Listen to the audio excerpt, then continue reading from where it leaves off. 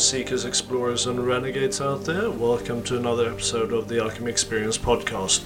I'm your host, Christopher Lemke. Today I have the pleasure of welcoming Allyn Evans and Bob Holbrook to the podcast. They are both from the Monroe Institute, and Bob is involved also with the Institute of Noetic Sciences as well as Institute of HeartMath. With both Allyn and Bob having been involved in these institutes for quite a while, they are well versed in the aspects of sciences behind consciousness and energy, or subtle energy. So I thought it was a good opportunity to bring them both on to talk through the kind of research that's being done around consciousness and subtle energy and energy healing, consciousness as it pertains to survival after the physical death and so forth. To understand, how is science coming to terms with consciousness? How is it defining it? How are we going about actually measuring consciousness, if we can even do that? So open your minds, open your hearts, and hold on to your hats and your seats, because this is going to be a wild ride looking at different dimensions of what we might perceive as our realities. Enjoy! So today I'm bringing you a quote from Neville Goddard, who's probably known to most of us. He is quoted as saying that man moves in a world that is nothing more nor less than his conscience objectified.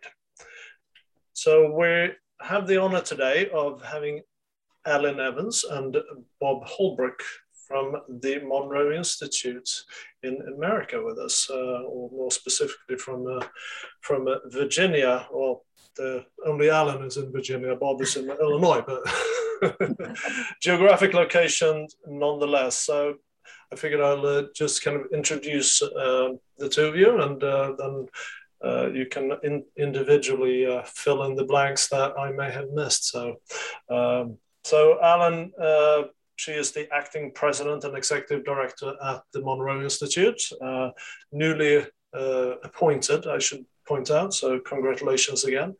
You have a background in psychology and you have an MBA.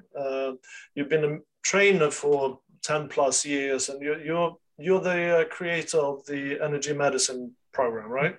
Right. But you also, you took up the position as chief program officer, and then you were hastily promoted into your current position. But that is the position that you are kind of supposed to go back to, right? Well, it depends. I have applied for the permanent position. All right, excellent. We'll see who steps into those shoes later then. But you've been instrumental in developing the virtual program and the new Expand app from the Monroe Institute. So I would dare to say that you're kind of partly responsible for bringing the Monroe Institute into the 21st century, right? I'm sure I'll take credit. Okay, good. And actually with the app, I'm more of the content development side of that. Bob when we get to Bob, he can tell you what he's doing with the app. All right, excellent. So yeah, Bob, you're director of technology, so that kind of explains that role in terms of the app.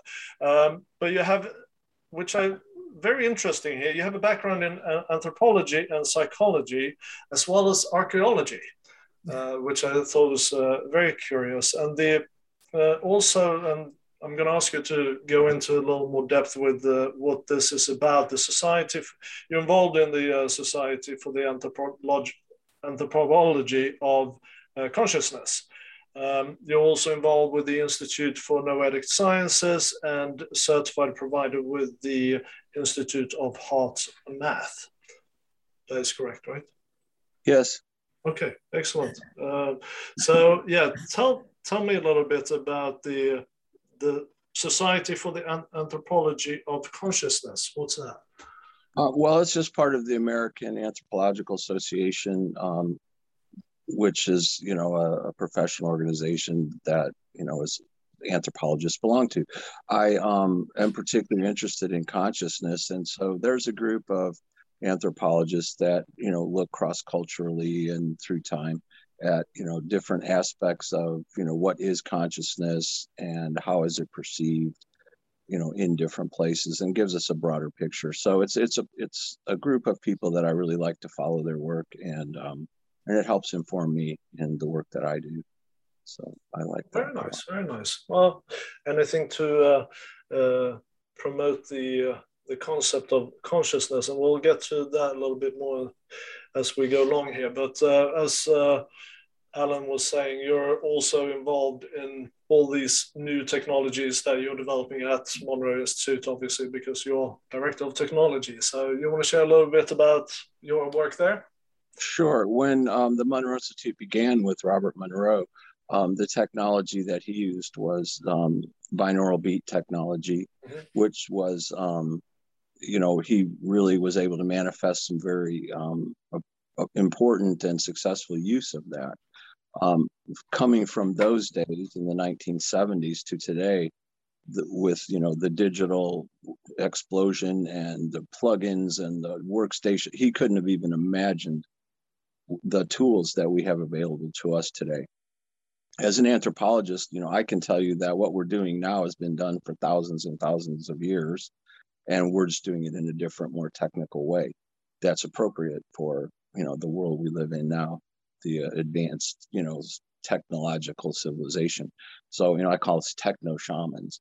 So I use that ancient, knowledge, or, indigenous people that I've worked with and, explored their ritual and ceremony and things like that. So it goes, our development began thousands of years ago, and now we're bringing it to a modern, highly technical, which you think, well, do you really need all that technology? No, you don't. You don't have to have that to have, an expanded awareness, but it's very helpful, and it helps people realize that maybe this is a path they could be on.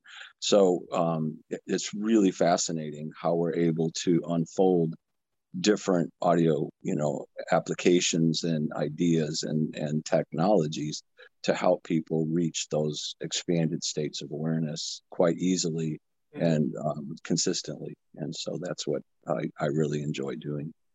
Yeah, as Allyn mentioned before, I have taken part in the gateway experience at the Monroe, or not at the Monroe Institute in the US, but here in the UK. It is interesting how that technology works, and that's the Bob Monroe binaural beat technology predominantly that was used there. But it is interesting how you can notice after a couple of days, you're meditating essentially for 5 hours a day, and after a couple of days, your brain is like you've been lifting weights with it. And it's interesting how, I've been meditating for quite a while. I started meditating back in early 90s. Funnily enough, it was the military in Sweden when I was doing the officers training program there. We were taught how to meditate. They call it relaxation, but it was meditation. So it was interesting place to start that journey. But being able to just go deep like that, I can do it with breathing, but just by sitting there listening to it, and it's like you try to resist it and you can't really. It's like it just brings you down. It's amazing. So, and I use the Expand app as well now, and it's amazing. So anyone out there, definitely recommend it. And I'm not paid to say that, by the way. So, so let's look at the topic for today, which is, and this might be a little delayed in sharing the topic, but wanted to look at the science behind consciousness.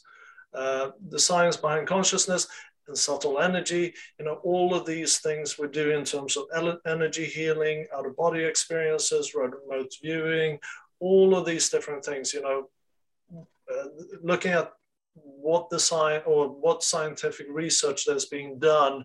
What's the historical development and what does the future look like? And Bob, it's I know from your point of view, you're involved with a lot of different organizations as well, so that you can bring some of that experience in, and we appreciate that. And Allyn, of course, you're been in the energy business for a long time now, so you will definitely bring a lot of that value too. From my perspective, I find the fundamental problem or the fundamental challenge we have is in defining consciousness to begin with. Science, if you go to someone who's, physicist or other type of science person, will typically try to describe consciousness as a product of physicality. So it's a product of your brain, which means that once your brain stops working, your consciousness stops working. So that kind of gives a start and a finish. Some of us would then feel more that consciousness is conveyed through the physicality. So now, where do we stand in terms of the definition? Because you kind of have to define what it is that you're going to measure and learn about, right?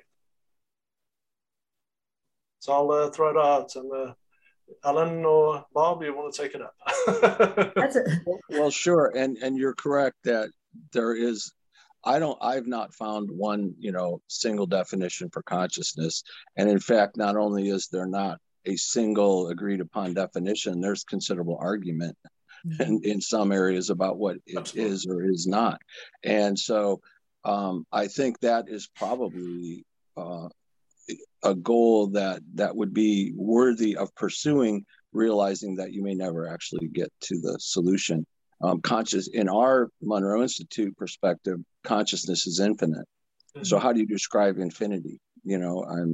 It's really big. So especially the last part. No, but we have to go with a certain set of assumptions. Yeah. And I like this idea of the science of consciousness, because I was on that road. I have to be able to prove this to the scientific community in an acceptable way with formal research that it's undeniable, and then consciousness is real and nobody can argue about it. Well, that is a losing battle. Mm-hmm. And part of the reason for that is, I think, what I came across, because I've done quite a bit of scientific and engineering training, schooling, and the other question the other perspective could be asked too, the consciousness of science. Mm. Science, formal science, is allowed to make all kinds of assumptions, and nobody questions that. And then they build these grand models and theories, and this is this objective, this is the way the world works, or the universe, or whatever. But that same, what would you say, assumption ability for consciousness, we get scrutinized incredibly. There's basic they don't have an exact speed of light. The physicists, they know it's 186,000, but there is no exact knowledge of what the speed of light is. And we have all E equals mc squared and all these theories that physics is based upon the speed of light, which is an assumption. It should be this, and here's how we can mathematically represent that. But it's not the true exact, number or whatever. So they make an assumption based an educated guess. Well, that's what we do. And we make educated guesses and we move forward too. And maybe the two can't always talk to each other. I'll give you one example of what I'm talking about, our perspective of infinite consciousness, and that it might be something different than your physical brain. One example, and we've seen this more than once, but one was quite dramatic. And we have a research program where we do audio meditations, and the participants are all hooked up real time to EEG while we're participating. We look at their brainwave patterns, and we use that to try to see what is working, how it's working, how we can improve what we do. And the participants love being part of the research. So one day there was a man, he was a very happy, jovial guy, and he put on the headphones and hooked up to the EEG. There were 16 people all doing it at the same time. And he had one of those, which many of us I'm sure have had or partly had, that kind of an epiphany where you're connected to all that is, all is one, you are one is you. And he said that was the most beautiful 30 minutes of my life. And he was weeping, and it took him a while to compose himself after it was over, because it was just so wonderful. Okay. His consciousness was connected to everything, and he felt it, he knew it, he was it. We're excited to look at the EEG, because this is a big, what if everybody could have that experience or live in that expansion? So we get the EEG readout and we look at it, nothing. Yeah. it was like lower than deep sleep. It's like your heart was beating, you were breathing, no cognition, nothing. And yet he's having the most amazing, vivid experience of his life. Yeah. So it clearly wasn't occurring in his brain. Mm. Now, afterwards, when he came back and he started talking and trying to integrate what just happened, then the signals went all over the place. But we see that kind of activity often, which is, very qualitative reporting at the end. But when you look at the data being recorded physiologically, it wasn't happening physiologically. And haven't we had those results with people having OBEs as well? Yes, OBE looks like just about, when it's going on. And when you look at what we study in that program is non-local awareness, we call it. Okay, and when you go into no time, no space awareness, it can't really be measured. This is the big problem with the work that we do. Yeah. Remote viewing, out-of-body experience, near-death experience, all these things that science will say, well, your brain was dying and lack of oxygen and you hallucinated, and that's the end of it. And maybe that happens sometimes. But with what we see that consciousness, maybe your brain isn't more like an antenna or an access channel, an access point to your infinite consciousness. And when we do the work we do, when we do meditation for, the idea of meditation for thousands of years, meditation, prayer, whatever, we see that it's not necessarily a brain activity. They have never been able to actually measure an out-of-body experience with an EEG or heart rate variability or anything. You can't, predict it. You can't see it. And we do a lot of remote viewing at the Monroe Institute. We have a program, and we're affiliated with Joseph McMoneagle, who was, one of the first formally used in the military for remote viewing purposes. And so he's quite good at remote viewing. And he kind of laughed at us, oh, you're going to do it on EEG. He says, you'll never see a remote viewing on EEG. Yeah. You'll see the description of the target and the processing of the information, but she says, you'll never measure that information. And he said something really wise. He said, because it's already happened. It's, before you even put on the headset, that knowledge is already in your infinite consciousness. All you're doing is expanding to it and incorporating it, and off you go. So, we're at a point where it's very difficult to describe in the language of science what we do. And sometimes it's the other way around. It happens in, human language. You can't always describe exactly in one language a phrase from another language. It doesn't always translate the same. And so that's, I think, a problem that we are trying to overcome, so that understanding is, more far-reaching for everyone. Well, that's it. Consciousness is experienced more than anything. And right. That's what makes it so difficult to measure, right? Yeah, sure. So if we don't, if it's something that is an activity, then we can measure it. But this is a question, I suppose, for you, Allyn. So when we have these, as Bob was saying, you expand into the experience of retrieving that information when you do remote viewing, for example. We can feel differences in our energy, though, right? So what kind of work is being done in terms of measuring subtle energy? Because I know there are some apparatus for that, but right.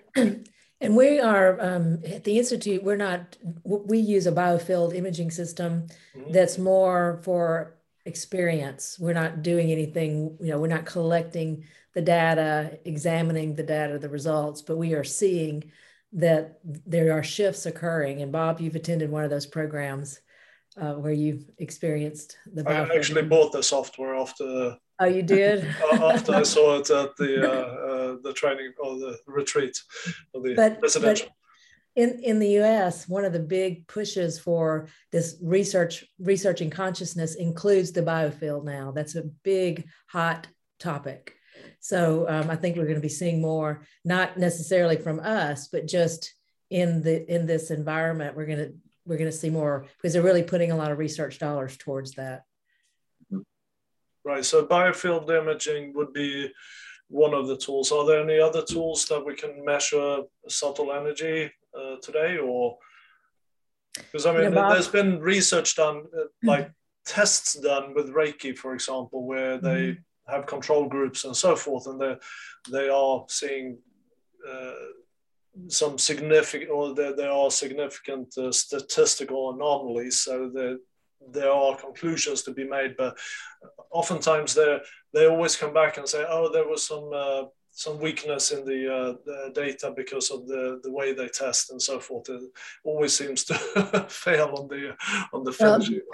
There is a researcher in Arizona who is studying or has participants who are energy healers, and she tests them using different devices. And I can send you an email of those specific tests that she does. But Brian Daly, my energy medicine partner, co-trainer, he has taken this test and he's passed all of the tests and has been labeled a full spectrum healer. And it's by taking these different measurements about the energy output that's happening, alkalinity of liquids, adjusting and making shifts to that. So it's very interesting that there is something that we can do. We can look at and measure that this energy it's acting out in a different way when it's got this direction of healing behind it. So, and we also she has a test that she does just for Reiki practitioners, and it tends to be these 3 tests that a Reiki practitioner can pass versus the full spectrum based on how they're using or the intention of the energy work they do. Okay, so it's more a factor of measuring the changes that take place in the object or liquid or whatever it is that you're trying to alter with your energy, as opposed to measuring the energy directly.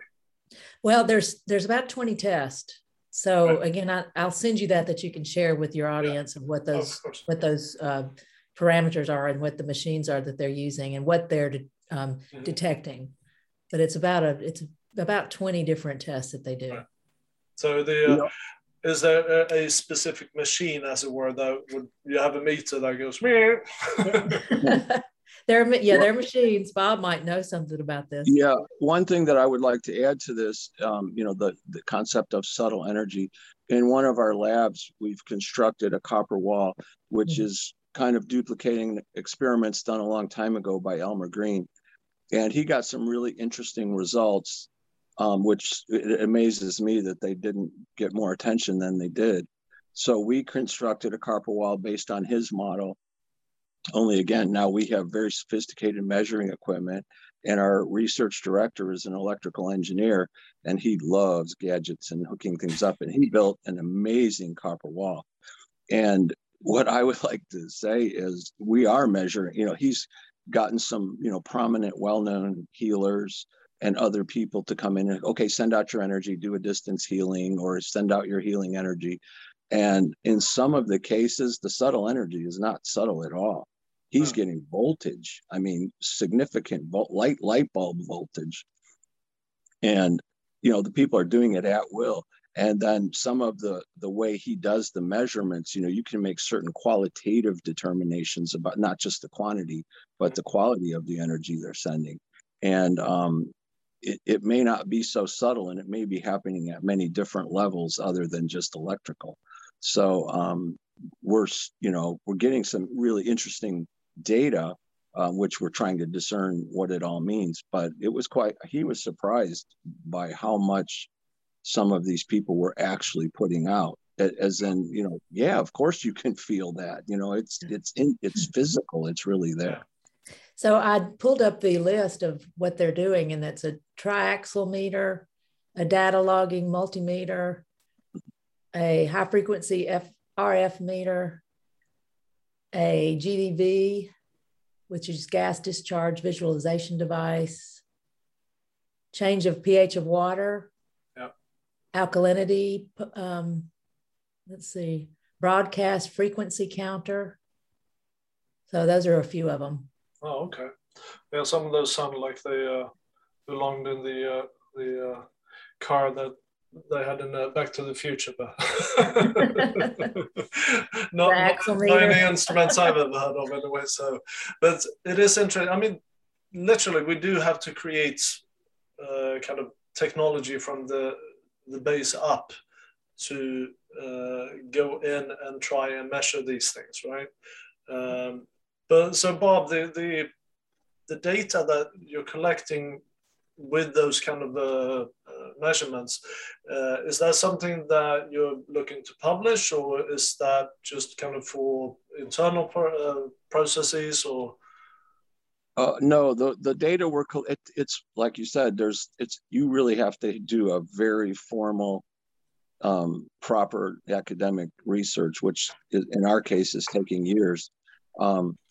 You need a certain number of subjects so that your results will be significant. You need really good protocols for consistency. And so we are doing that, and it is our intention to, publish.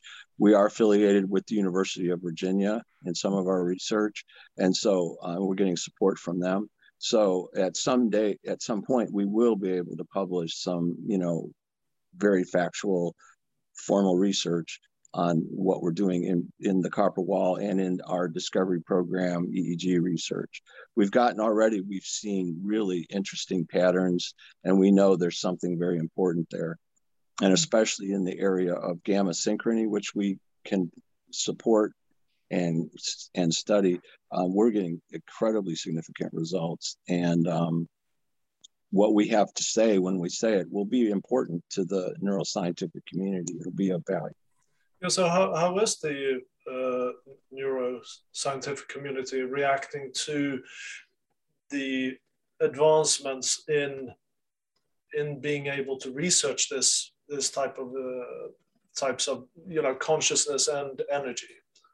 Right. Well, and there's very little in formal publication. Some of it, the formal science, kind of hedges into that area. Some neuroscientists have no use for what we do, and they disagree with it, and they think it's of little value. But when we have 5 decades of people having amazing experiences, it can't all be placebo or lucky guess. So we're trying to move up our research to be able to answer those formal questions, because I think it's important to make it available then, or the understanding to grow for so many more people. I understand, a neuroscientist raised in a very formal school, very astute, that when you show up and go, oh no, it's a time-space warp or something, they don't want to hear from you. It's like everything I've done for my whole life, it doesn't mean anything if there's a time-space warp, whatever that is. So, and you have absolutely not 0 shred of evidence for your time-space warp. I cannot entertain that, because you haven't met the grade. And they're right. There is not a lot of really significant research out there, but there's enough to show that there is something going on. And I think it's becoming more attractive to more people, and that unfoldment of validation. If you have the best experience of your life, and this happens in programs at TMI. Someone will have a significant personal experience that changes their life for the positive, and something important has happened. And then they'll ask me, but was I just making that up, or did it really happen? Was it just my imagination? And I go, whoa, what do you mean just your imagination? Your imagination is super valuable. Your intuition, all these things that we value highly that sometimes aren't seen as first place, perspectives. So I think, it's evolving, and it's evolving in a really good way. Plus, the scientists keep us honest so that we don't head down that metaphysical, la la land. And, it's important to be able to describe what you're doing and validate it in some way so you can share it more easily. And Bob, that's one of the things that was great about Bob Monroe. He really wanted to, he brought in Tom Campbell and Dennis Minerich to help it be, not go down that woo-woo path. Right. And I think that's why we are where we are today, because it stayed in that space. And we tend to have such an interesting mix of individuals who show up at the Institute. So we will have the, the scientists and the researchers and the doctors, and we will have the artist and the monk and it's a very interesting mix of who comes here. We have a very nice male female balance, which doesn't seem to happen in a lot of these type programs and organizations. Yeah, and it is interesting because, when they first started presenting, black holes and dark matter, they were essentially philosophies. There was no scientific research to back it up at all. It was just an assumption that if this is true, then this must be true. So they just made big assumptions around it. But that was, entirely accepted that, okay, well, that's fair enough. But when we start talking about things like, consciousness and subtle energy, it suddenly becomes a little too spiritual, and therefore we can't, or esoteric. So therefore, we can't make assumptions. So fair enough. We have to show up and really become more astute in the way that we present data and the way we perform the research, right? Right. Well, and also, the rules change. Science presents itself as a static unfoldment of objective reality, and we're just learning more about what's really there. But the rules change. I mean, I'll give you an example. Most of my life, Pluto was a planet. And then to my great grief, one day they decided it wasn't. Yeah. And so what does that tell you? The rules changed. Yeah. And so, and that's okay. I think things need to evolve, and understanding does evolve, but, things aren't concrete. I don't think much is. And I think as perspective changes, the, laws or rules or the boundaries of what reality is will change, and always have. So, and it's perceived as it's growing and getting bigger and better all the time, but not so much. I mean, you have other aspects to, Pluto's a planet. No, it's not. I mean, there were political ramifications to that, and people had rallies, and it was like, oh my gosh. But it's really interesting how culturally or socially, these things come into play. People want boundaries because then they can identify, and then we can separate the good and the bad and all that gets us in trouble so much. But we do search for those to have meaning and relativity and understanding.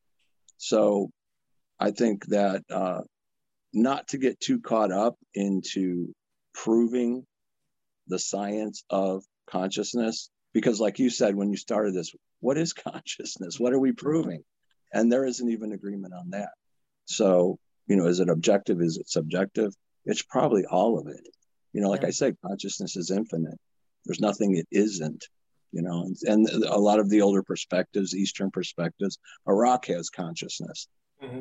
No way. I mean, I'm a big fan of dogs, and people, oh, dogs don't have consciousness, they're just animals. Well, I'm an animal, I think, and I'm pretty sure dogs have. I mean, I can watch my dog have a dream. Yeah. I can, so I think consciousness is everywhere, and nothing is not consciousness, and so it's hard to describe because there's nothing else, nothing relative to it. Yeah, and it's like I said before, consciousness is an experience. That's right. That's right. And you can't measure an experience in that way unless there is a physical reaction to the change in that consciousness. Right. And I think that's brilliant experience. You nailed it, because that's just it. And Allyn was talking about the beginning of, Bob Monroe brought in engineers to make it scientific too. And he had his own personal experiences that changed his life. But when he created the programs and he wanted to share that and he wanted to do research and understand it, when he created those, it wasn't, okay, now follow the path that I just did and do what I did and find out what I found out, because these are very real places and very real things. He said, I'm just telling you my story to inspire you to go find yours. And that's what we do at the Monroe Institute. It's not, you're not doing it right. You didn't get relaxed. You got all excited and all creative and started painting something. That's not what we do in relaxation. Well, no, everybody's path is different, and we honor that. We just give you these really rich perspectives and expansions in consciousness where you go in then and find your path. And we see that on the EEG.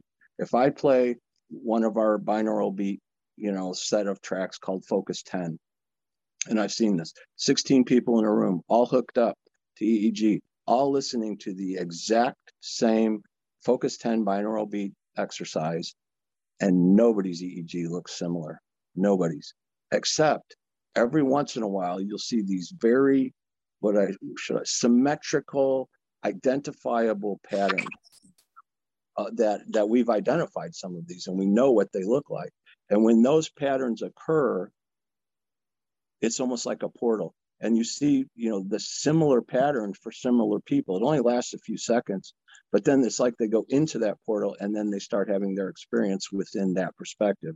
So I think we're good at creating portals into expanding awareness, but what happens before that portal and after that portal is individual for everybody. Right, but so are you saying that you can measure the portal, but whatever happens after that, that's when it becomes an experience? Then we have to talk to them afterwards. What was your experience? And then they'll tell you, I saw my grandmother who had passed on and it was so real. It had to be real. Okay. And then someone else, I fell asleep and I could feel every cell in my body organizing, and I feel 10 years younger now or whatever. But very different experiences, all listening to the exact same audio support. But so that's why your path, yeah. When we do the discovery, that's why I guided is meditation such a good thing to use, because you can find out where people were in the experience as well. Mm-hmm. That's at least my experience of having it done by Judith. She was using that to gauge where I was when certain things were happening. Right. And the guidance can also help you engage certain levels of consciousness, as far as, relaxation or, staying very relaxed, but consciously alert at the same time. It's difficult. You get too relaxed, you fall asleep and you go into that habitual, which isn't unconscious. You never go unconscious, but it's a level of consciousness where when you return from there, you don't have too much memory or recollection, which is okay. But in our explorations, we like to have recollections of those deep and what's going on. You click out, as I say. There you go. Yeah. And I mean, that happens, when you go into that hypnagogic state, when you're going to sleep. So when you pass the threshold from wakenness to sleep in that hypnagogic state, you're kind of aware that you are a person, but then you go into sleep and then you go into that subconscious experience, right? Where you're not necessarily aware of your experiences, but you are dreaming and you are having energy, and consciousness is still active and performing, as it were. So they wanted to talk a little bit about we've talked a little bit about the history of that the research and how it's come about. Obviously with the New Age movement in the 60s and all of that. And we've talked a little bit about where we are today. So if you wouldn't mind if Allyn or Bob take the lead here, I'd leave it up to you two. But kind of give a background as to, how far have we come? How far are we along the way? Where are we going in the future? And essentially, to start out that conversation, from what perspective of defining consciousness are we doing that research? Bob, Well, I want to hand you the baton. Well, in the like looking at it from a technological perspective, Bob Monroe began with binaural beats and kind of a philosophy of this will really help. Now go find out for yourself. In other words, you're the adventurer, you're the explorer, you're the one who's going to benefit. And he honored your personal, he did not want to be a guru or the leader of some, way, the best way. He wanted to give opportunity and so that people could tap their potential, figuring that if you have the tools and you use the tools, you'll find your potential much easier. But it was difficult. And just briefly, from a technological point of view, the first focus levels or binaural beats that they arranged were called focus 10. Mm-hmm. 10 doesn't mean much. It's just an identifier. But those were delta signals. And one of the signals is a very deep delta that would be experienced. Naturally, you would see that in very deep sleep. And the other deltas are, deltas where you go when you sleep. And so they found that using that, you could get to that between awake and alert state, between asleep and awake, that hypnagogic state. And Bob Monroe would give you guidance and keep talking to you so that you'd have to process the language so you wouldn't actually fall asleep. Well, many times people, if you show up to that exercise and you're tired, you're probably going to fall asleep. Mm-hmm. Because it's going to give you the support that you usually get when you fall asleep. Fast forward 50 years, now we're using, which they didn't have in those days, the concept of gamma brain waves, 100 hertz or 40 hertz or whatever. The concept of that was a potential, but in Bob Monroe's days, because the EEG machines were analog, they couldn't even measure 40 hertz gamma. You can't get a needle to scratch back and forth 40 times in a second. It won't, the machine will blow up.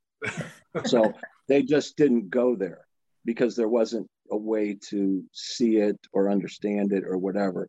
And it was difficult in like binaural beats to produce a 40 hertz binaural beat. So they came up with some other ways and they did try some things. But now we have different tools and different audio technologies where we can bring those gamma frequencies and we can do them harmonically, which our brains really like. So you can really do a harmonic gamma synchrony support while you're doing the same kind of delta support for rest. And you can go into a very deep sleep process with crystal clear clarity, as clear as you are right now in your awake and alert state. Mm-hmm. You will remember everything. You will be present with everything that happens. But your body, if any researcher was measuring your body, metrics, they would say this person is asleep. Mm-hmm. Okay. Yeah, so just before we continue, if we're looking at the way you're working with brain waves and and consciousness, there must be some sort of or some way of measuring where you're going with consciousness in terms of the brainwaves, because we understand that so when you're in gamma, for example, that's when these Buddhist monks, for example, they can sit in a freezer room for an hour and sweat. Those are the levels we're talking about, right? You have to be careful when you really think about brainwave frequencies and then what would you say, audio frequencies that are put in. a lot of people make the assumption that there's this thing called entrainment. And if I play 3 tracks of 4 hertz delta, your brain will go into 4 hertz delta. No, that's not necessarily what happens. And it's like, I look at EEGs, and other people have described it this way, but if you have a fire in a pit and there's smoke coming out of the pit from the fire, and you measure the smoke, you can't tell a whole lot about the logs or the fire because you're measuring smoke. In other words, if I have an experience and 4 hertz EEG, a lot of it comes out, that doesn't mean putting a bunch of 4 hertz EEG or signals in will get that result. It doesn't really work that way. But what we can see is how certain processes, what would you say, the patterns or observable patterns, EEG patterns, happen. Okay, so are there supports that we can put in so that we see those patterns? And it's not a direct relationship of, I can get, using certain harmonics of delta, I can get high levels of gamma activity, and I'm not giving any gamma support. Mm-hmm. But I understand how going back to the statement, the brain is like an antenna. If we perfect the antenna or perfect the receiver to its highest level physically, then maybe we access our infinite consciousness better. We didn't create consciousness. We didn't, bring another lobe into our brain of consciousness or something. What we did is we opened that door wider. We perfected the physiology, and your neural system is in your whole body. You've got the cardiac nervous system, down low, the enteric nervous system, the vagus nerve. I mean, we are a total receptor. So if you perfect that with meditation, diet, exercise, you name it, listening to Monroe audio support, then you gain greater access to greater expansion into that infinite perfection that we all are. We don't give you that. You already have it. We just help you access it. Yeah, so the brain waves, whether you achieve that by practicing meditation or you do with the audio technology, that really just sets the stage for you to act out the intention of what you want to experience. Sure. Yeah, and that's it. It's a stage. It puts you into that place where you're showing up to receive information, or you're engaging that higher consciousness. It's amazing how many people will go into a meditative practice or a program or whatever, and it'll be, okay, I'm going to meditate, and then magically a guide will show up and give me the wisdom to complete my life with excellence. Well, it could happen, but you know what? If you ask for that, or what would my excellent life look like, and you begin to imagine that, if you engage that process, it's right there to unfold for you. So, what you put in, you have to have a dream for a dream to come true. And so that's what Bob Monroe is saying. You have to, go find out for yourself, find your path, but you have to engage it. And sometimes that takes courage. I can't tell you, the out-of-body experience, is a great, it's popular. There's books written. Bob Monroe he had it happen to him, and he became obsessed with figuring out what that was. But, is it really that remarkable? I think everybody does it all the time. You do it every night you go to sleep. You do it when you're daydreaming, but you don't pay attention to it. That's mindfulness, paying attention to your attention. What do we pay attention to? We watch the drone of a television show and we just sit there and vegetate and eat a bag of potato chips or something. But we're used to that, getting in that habitual cycle where we're not really paying attention to what's, you drive your car to work and you don't even remember getting there. Yeah. How did you do it? You get in that cycle, that habit cycle. Whereas when you stop and you put something in and engage, what would happen if, or I wonder what, or how do I, and then you go into meditation. It's amazing how those answers and the perfect solutions are right. The answer existed as soon as the question was formed, an answer was formed. Now, all you have to do is open up to it. Mm-hmm. Yeah, no, absolutely. I do that in my coaching practice. When I have new clients, I have a 2-page document with only questions. I give them 1 week and they have to sit down and just allow those questions to go into their body. So not seek the answer, just ask the question. And usually they come very well prepared to the first session to experience things. Yes. So yeah, I think the asking the question is really, really important to have those experiences, because as you say, the answer is always there. You just have to ask the question. And right. That's the first step to opening up that portal, right? So when we look at talking about consciousness and looking at, we're talking about out-of-body experiences, we're talking about remote viewing. Since consciousness is an experience, then I would propose that the only empirical data you can collect would be anecdotal data. Would you agree with that? Yeah, I think, and that's useful, but we can do, like I said, I can give you a relaxation based on our theories and our findings, a relaxation based meditation. And we can hook you up to blood pressure, heart rate variability, whatever. And almost always we will see relaxation, however you want to measure it. Now, every time you go to sleep, you'll see relaxation, some people more than others. But, we can influence physiology, no doubt. But, so I'm not sure what that proves scientifically. If you put the Monroe Sound Science with some very nice music, and then they play oh, look, he fell asleep. Well, was it the signals, or was it the music, or was this guy just so tired it wouldn't have mattered what happened? He felt, it's hard. Mm-hmm. There's so many variables in the context of an audio meditation. Mm-hmm. Like when we try to do things online we don't know the context those people are in. Is there a dog barking in the background? Are the kids screaming in the next room? Did the phone ring? All these things that can happen, in an individual context. It's not just headphones and signals. There's a lot going on. And a person's belief system. Oh, this is a bunch of silly hooey. It's not going to work. Well, guess what? It doesn't matter what signals you play. They're probably not going to work because they've already decided that it won't. They've created their own reality. And it could also be someone that's just so stressed or focused on a problem or a challenge that it doesn't matter what's happening, they're not going to be able to get there at all because it's being blocked in other ways. Right. Well, someone with PTSD, they don't want to relax and open up to the information that's waiting because it's unbearable. Right. And so they will fight it with everything they have.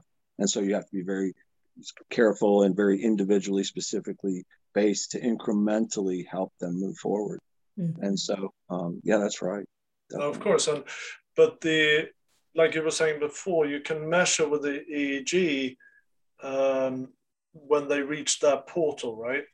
So when they reach that portal of crossing into a state of expanded consciousness, right? Right. There are patterns that identify moving into greater expanded awareness. And when the people talk later, their story is a story of expanding awareness. Exactly. And that's what I'm trying to get to, that in order to do research on that expansion and that experience, so you can say, okay, well, you got to the portal and something happened after that, and then they share that in an anecdotal kind of way, and that then it's kind of someone here was mentioning in the chat about near-death experiences. Near-death experience has been recorded for thousands of years. And there are similarities in all these experiences. I think University of Virginia has a program where they're collecting data about near-death experiences. So, and that's, to me, is an expansion of consciousness. So it's the experience that you have to relay and record. And it's, if you can record that 10,000 times, then even the science has to say there's validity too. I mean, we have the same problem or the same challenge, I should say, in psychology and psychotherapy. If you go to the health services here in the UK, the NHS, and the only psychological treatment or therapy they offer is cognitive behavioral therapy, because that's the only one they can quantify. Mm-hmm. Anything else is behavioral, it's experiential and anecdotal. So they don't offer that because they say there's no evidence, or there's no basis to it, or there's no evidence to it, because there's not enough anecdotal research data collected. Right. Is this anecdotal data, is that something that, the different institutes that you're working with, Bob, that are collecting that? Yeah, I think the anecdotal data is very valuable, maybe not in a formal academic validation, but it gives us information for development to make that educated guess of we're going to test everything till we find out something that works. So it gives us more education into what to test and how to test it. And things are not, you get surprised often. I remember it was long ago, and unfortunately I can't remember who did this, but they had this super intricate way of scale of measuring weight. And they wanted to measure a person's body weight when they were dying, to see if when they actually died and their soul departed, did they lose, 1/1000th of a gram or something? And they did that. And they really, there had to be some serious people involved to have that kind of instrumentation involved. And what they ultimately found out is that when you actually physically, metrically die, when they can see that you're dead, you actually gained weight. So, which was part of the process of dying physically. Nothing. There's no soul you can measure. Yeah. Right. Oh, that is very interesting. I wonder what actually makes you gain weight.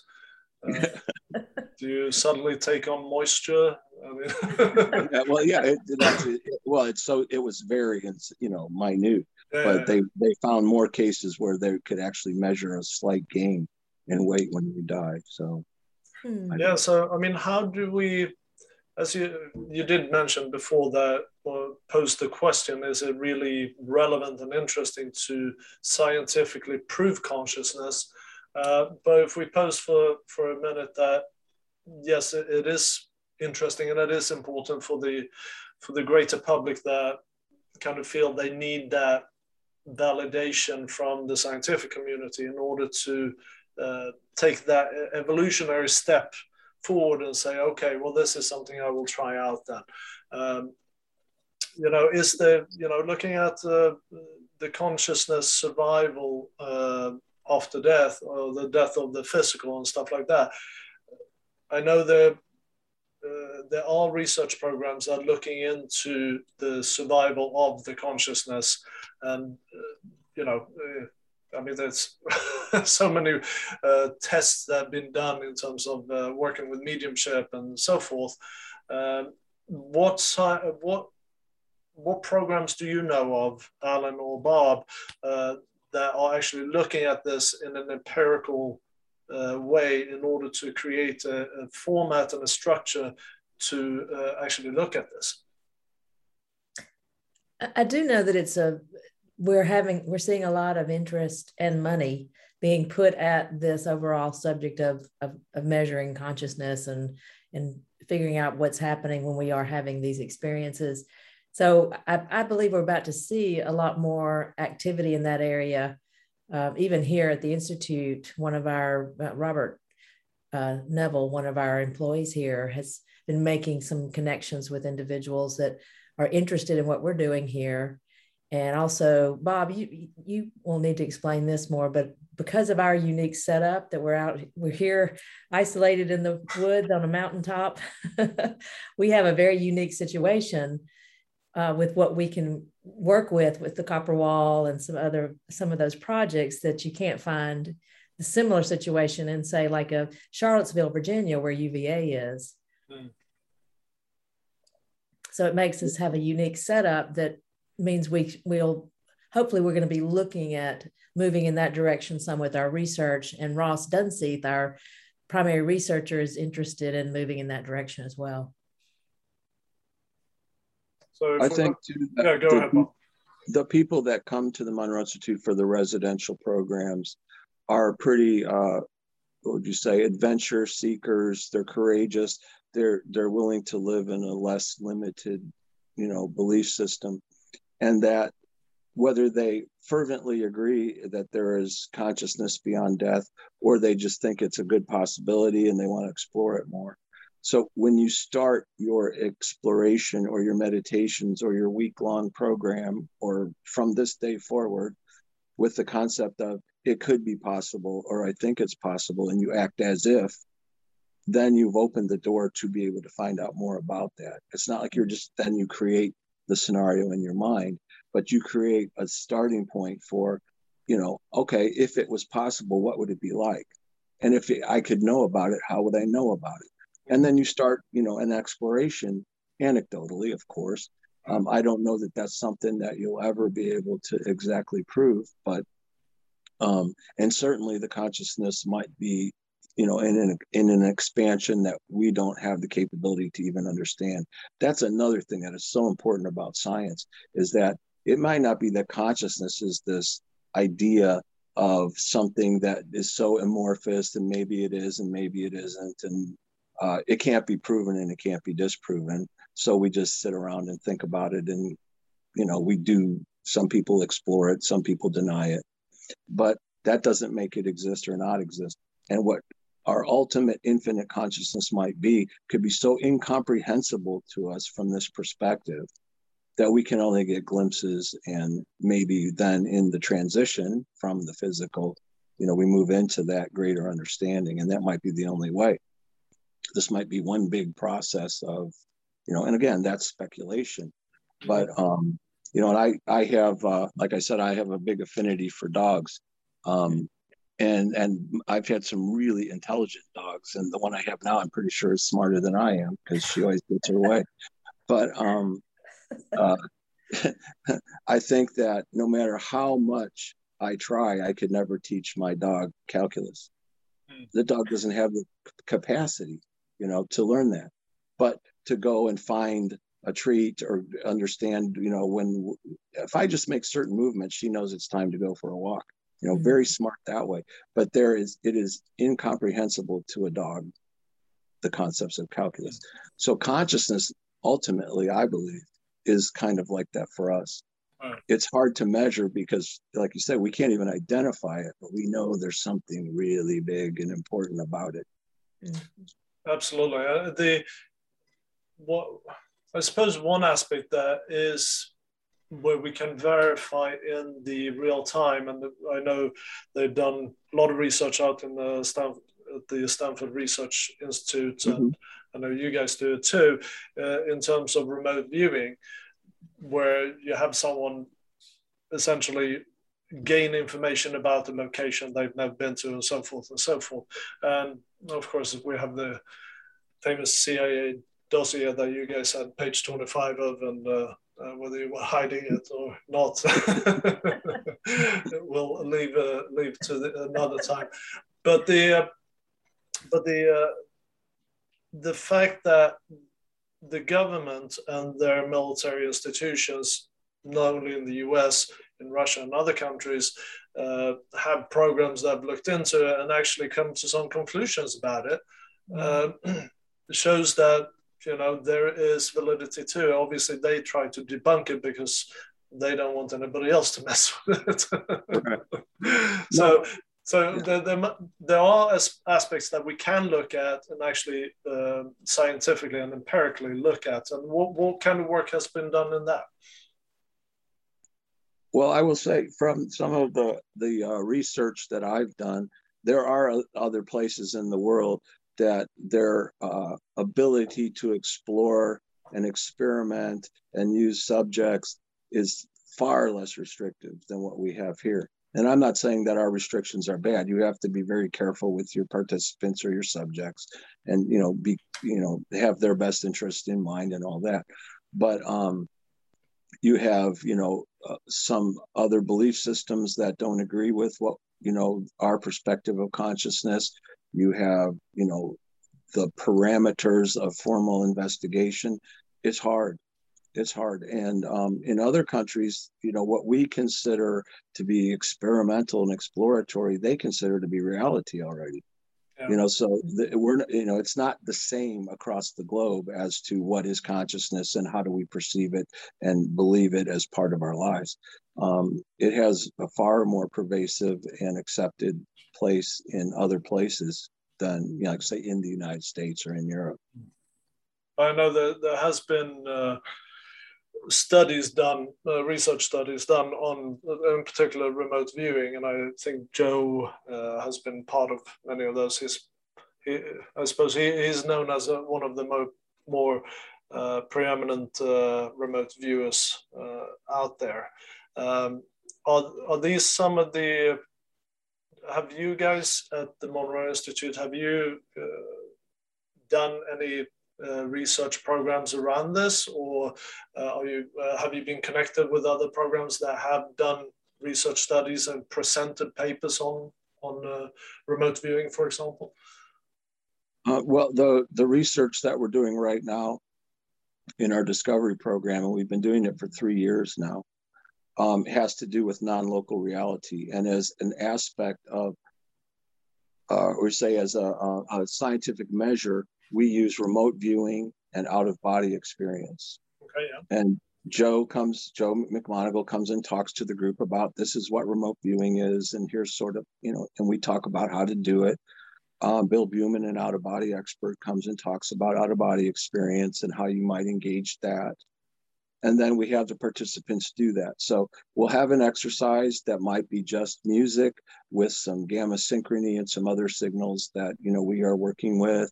And we'll say, okay, we're going to listen to this and get into this non-local state of awareness.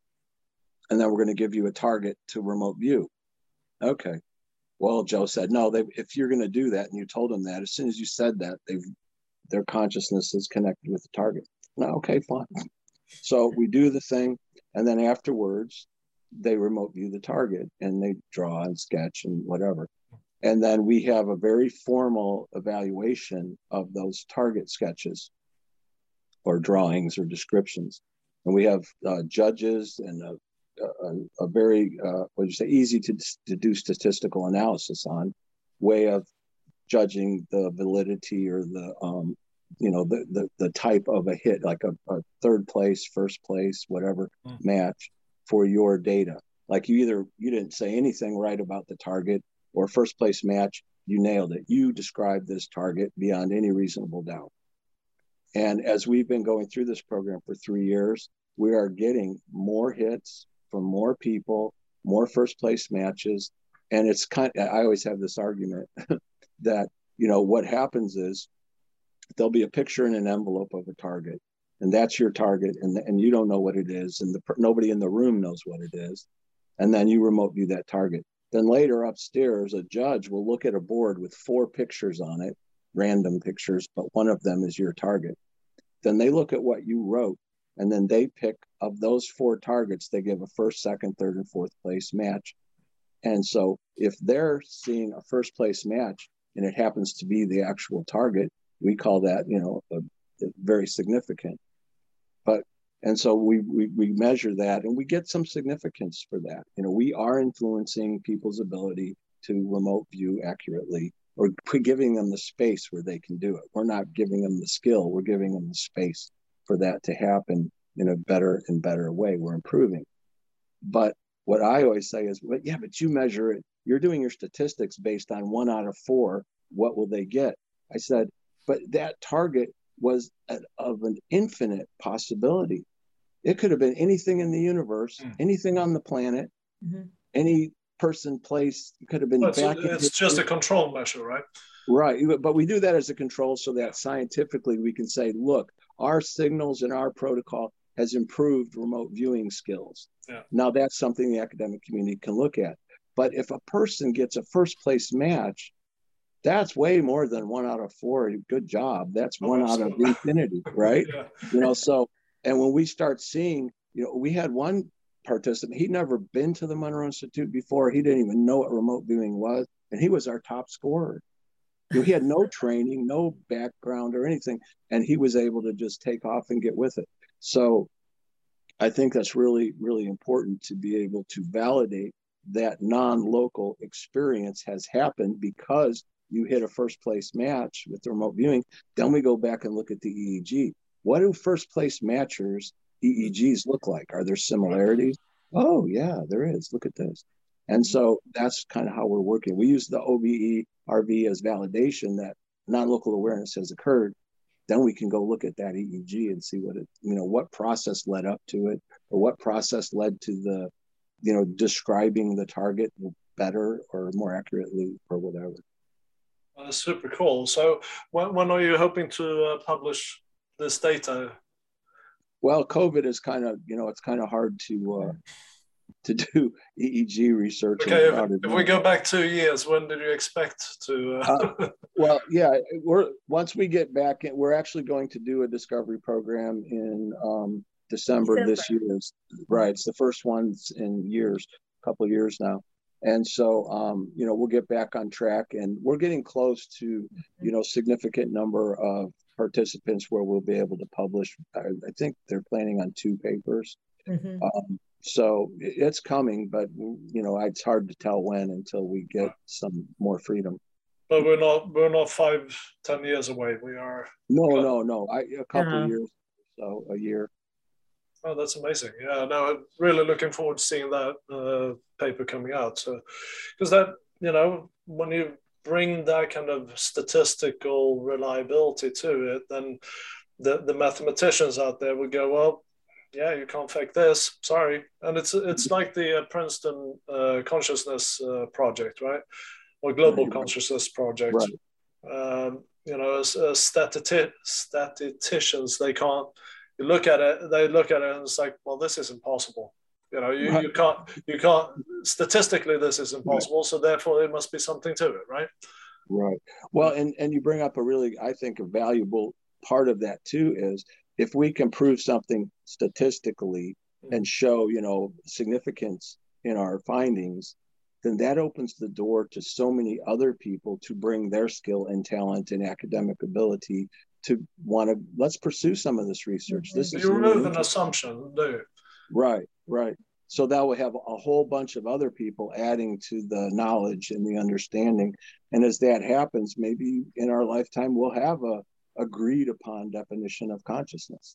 And I do think that's happening. I think mm-hmm. that's a big movement that, again, a lot of dollars are behind. And we've got organizations who are making it a primary focus that have a lot of power. And by that, I mean financial power. Mm-hmm. So at this point, I'd like to open up the floor if any of our quote-unquote audience members would like to ask any questions. It's a super exciting topic, this. I could go on talking forever, but unfortunately in this consciousness construct, we are constrained by time and space. So. So I know there were, Barbie, go ahead. Hello. Hi, Allyn. Hello. Nice to. How are you doing? Doing great. So this is awesome, and I have 100 million questions, not just one. But I would just kind of love for the audience to know, maybe from the perspective of the Monroe Institute, when you have people who are really gifted, especially, I know I could do all sorts of crazy stuff, a long time ago, but a lot of that stuff got turned off because other people told you like, oh no, you can't do that, or oh no, you can't do that, and then you basically reconnect with that part. But what would you suggest in regards to people who have gifts, but they really haven't learned how to harness it, so to speak? Because I think the best part is that when we can take these innate gifts that we have and we actually have a form of channeling it into specificity. And I know in the last 2 years, that's been kind of my manifest journey with that kind of stuff. But for the Monroe Institute, the empirical data, I'm a total empirical data nerd. So I love to see the facts and the data, because if, it's kind of like when someone evaluates a teacher, they say, oh, my teacher was pretty and she was nice. And it's like, but did you learn anything? And it's like, well, no, it's like, well, then they weren't an effective teacher. It doesn't really matter. So how does the Monroe Institute take kind of like because I'm sure you get people all over the world that come to you and just say, you know, my child can do this or have that. I know they're working with children that are blind, working with their third eye so that they can see. And you guys even had that experience with Christopher in a class with the Gateway experience too, of someone who couldn't see at all and completely had the opportunity to see from there. So I guess in a nutshell, to condense my question is, how would you find somebody or when they come to you, cultivate their talents and find the gifts that they have to be able to either remote view or do out-of-body experiences, etc.?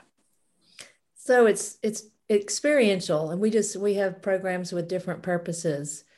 And so it's, as Bob was saying earlier, it's very unique to each individual. We don't have a specific program.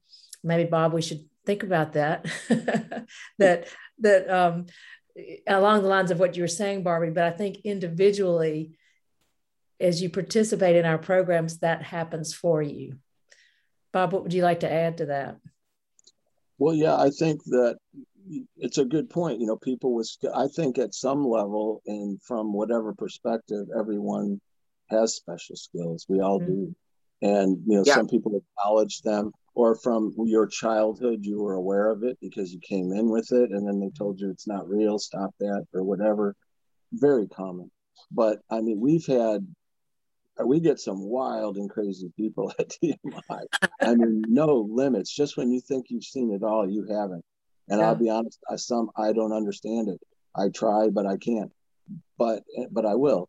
But we've had Nobel Prize winning scientists, chemists. We've had, you know, Tibetan monks. We've had, you know, I don't even know the number of different countries and the ages from teens to 90s.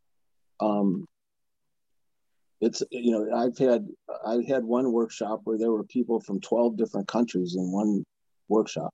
Yeah. So it's their personal journey that we, you know, and I've heard that. We support their personal journey, and they'll say, when I was young, I had OBEs all the time and I'd stop. And like what you just said, you know, I used to have all these skills and you still have those skills. And if you don't honor it within yourself, you know, you let someone else shut you down, but you're a child or whatever, you didn't really have a choice or an awareness of that, but now you do. So go back to those. They're yours, you own them, and you can reacquire whatever you came in with. And that might be a lot more than you even remember. Mm-hmm. So that's the path that we try to help people find. And then Carolyn Mace, it's MYSS, who's a medical intuitive, and now as a lecturer and teacher. She, and I watched her on a video. She actually said this, and I was watching the video, that she attended the Institute and had not realized that she had forgotten about her abilities, and that attending the Institute helped wake that up again in her. And she was one of those people that had been shut down as a child. So I know that when you come here, those kind of experiences can happen, and it seems to be very supportive of waking up those gifts and of self-evolution. It's just, it just happens. Well, I suppose that's where the sound technology is can have a critical impact, because if you come to the Institute, you come with an intention and you release yourself or surrender yourself to that process, then the sound technology will bring you to that state for that experience to take place. And then the experience will take itself further along that route, right? And it's support. Yeah. It's support. Mm-hmm. Well, exactly. What I found was that the sound technology allowed me to maintain, support me in that brain wave level longer than I might have been able to do myself on any given time. So sometimes I can sit in that state on my own for an hour, no problem. Other days when I'm a little more distracted, it will be more difficult. But then the sound technology is certainly there to give that support, right. More rigorous support, right? Mm-hmm. Right. Cara, you have a question? Yes. Hi, Allyn and Bob. Have you found any new trends in your data research or the responses people have in your programs? I know it's been COVID time, but any kind of overall view? I guess I need more clarity on what you're asking. So when you take people through programs or doing the research, do you see that the research is going off more into I don't know, something from the universe, let's say, a certain sort of sound or frequency that shows up more, that is directing you in a certain way more than it had in the past? I will say this. I think that, yes, honestly, the way we have a lot of new people in our technology area. Paul Citarella is the guy who actually led the charge on our app. And he's very technically oriented, and he's a really smart guy, and he's really creative. And he has other people that came in with him for that purpose, and now they're working on other things, our technology actually, to improve it and see what else can we do. And we're literally having new ideas and new expressions, some of which will get tested in December, of weekly. Mm-hmm. New ideas are coming in weekly. And part of the push for that, like you're saying, are we seeing new things with participants? Yes. What I'm starting to see in programs and training for like the last several years before COVID even, and that is that people show up to mm-hmm. programs, and they're much more sophisticated in consciousness studies and understanding and whatever. And I can, in our introductory program, Focus 10, where you learn to turn inward and relax. I'm not getting anything. I do this all the time anyway. That used to be a big novel experience for almost everyone. And now there's a number of people that they don't really get excited about the program until day 2 or 3, because they've already been doing day 1 or 2. So mm-hmm. as a society, or as of the people who do come to Monroe Institute, the level of conscious awareness or attention to your attention, mindfulness, is higher. It's growing. And so, also, go ahead. I was just going to say, I also see that people are stepping into their gifts more, their sixth sense gifts more than I've ever witnessed. Yeah.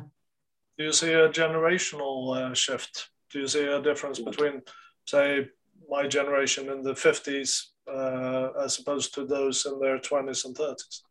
Yes, definitely. And so that gives us the ability, with our research of the next latest and greatest, there's a community or a large number of people who are waiting for that. Mm-hmm. It's not some weird thing you saw in the late night scary movie or something.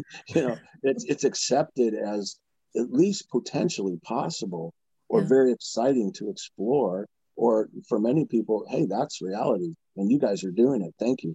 And so, it gives us a chance then to help. It gives that, that wave, that social or whatever wave, to push us forward then to the next level and the next level.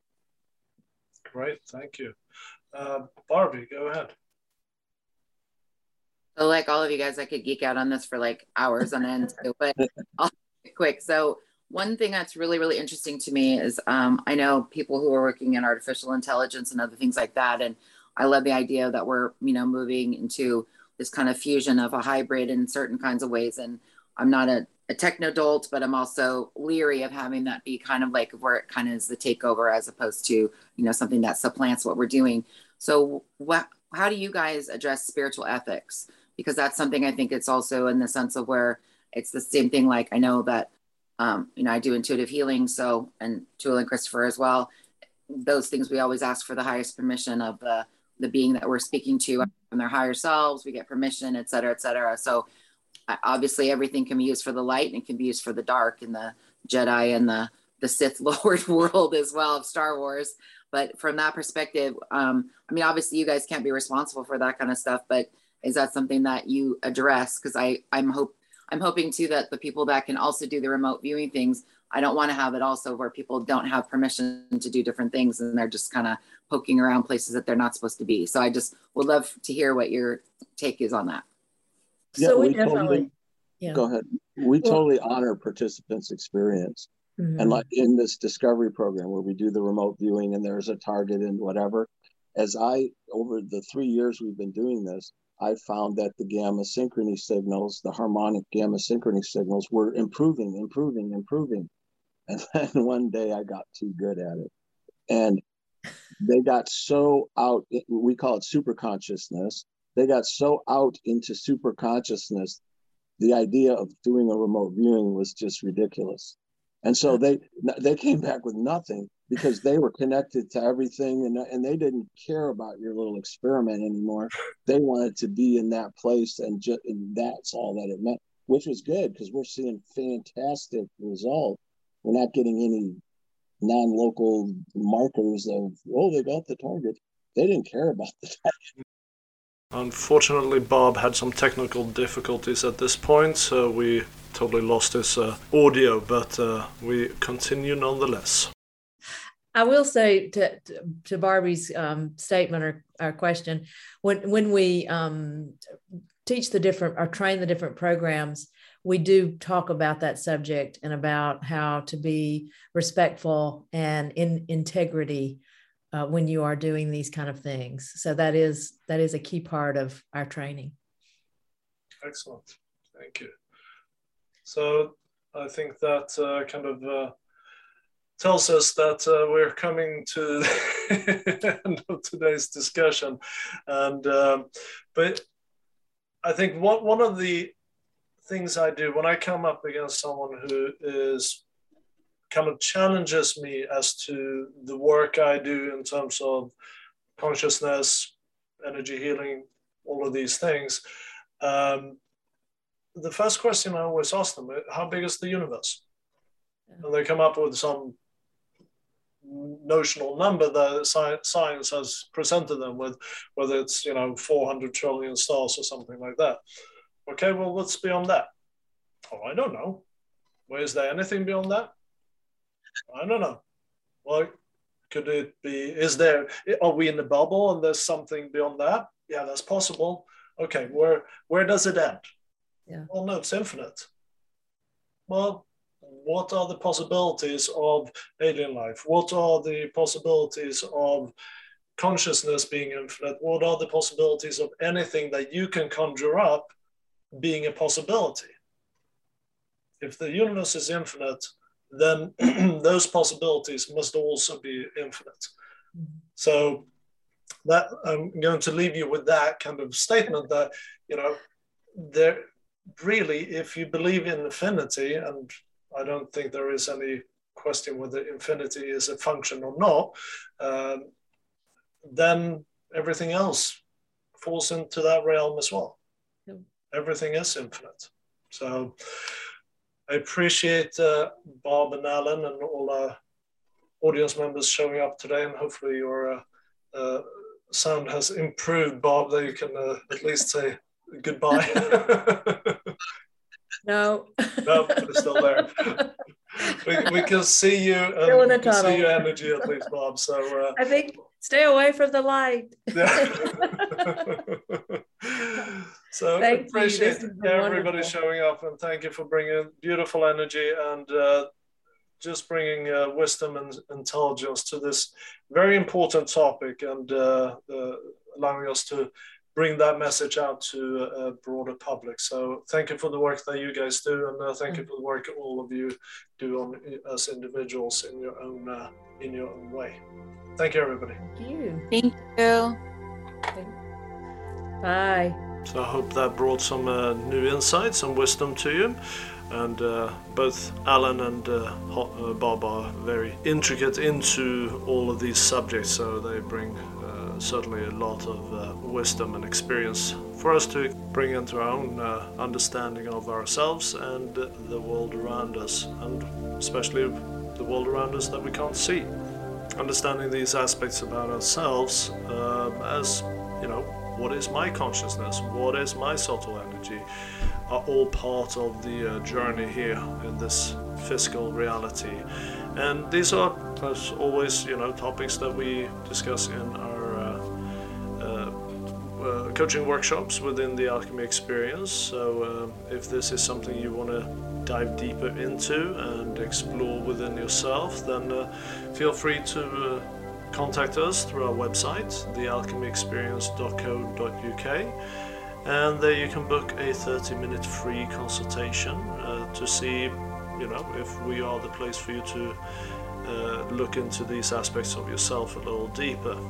So we look forward to seeing you back at the next podcast next week, Friday, 11:11 British time, or perhaps you'll contact us through our website and we'll be a more detailed discussion about these aspects within yourself. In the meantime, have a good one. Take care.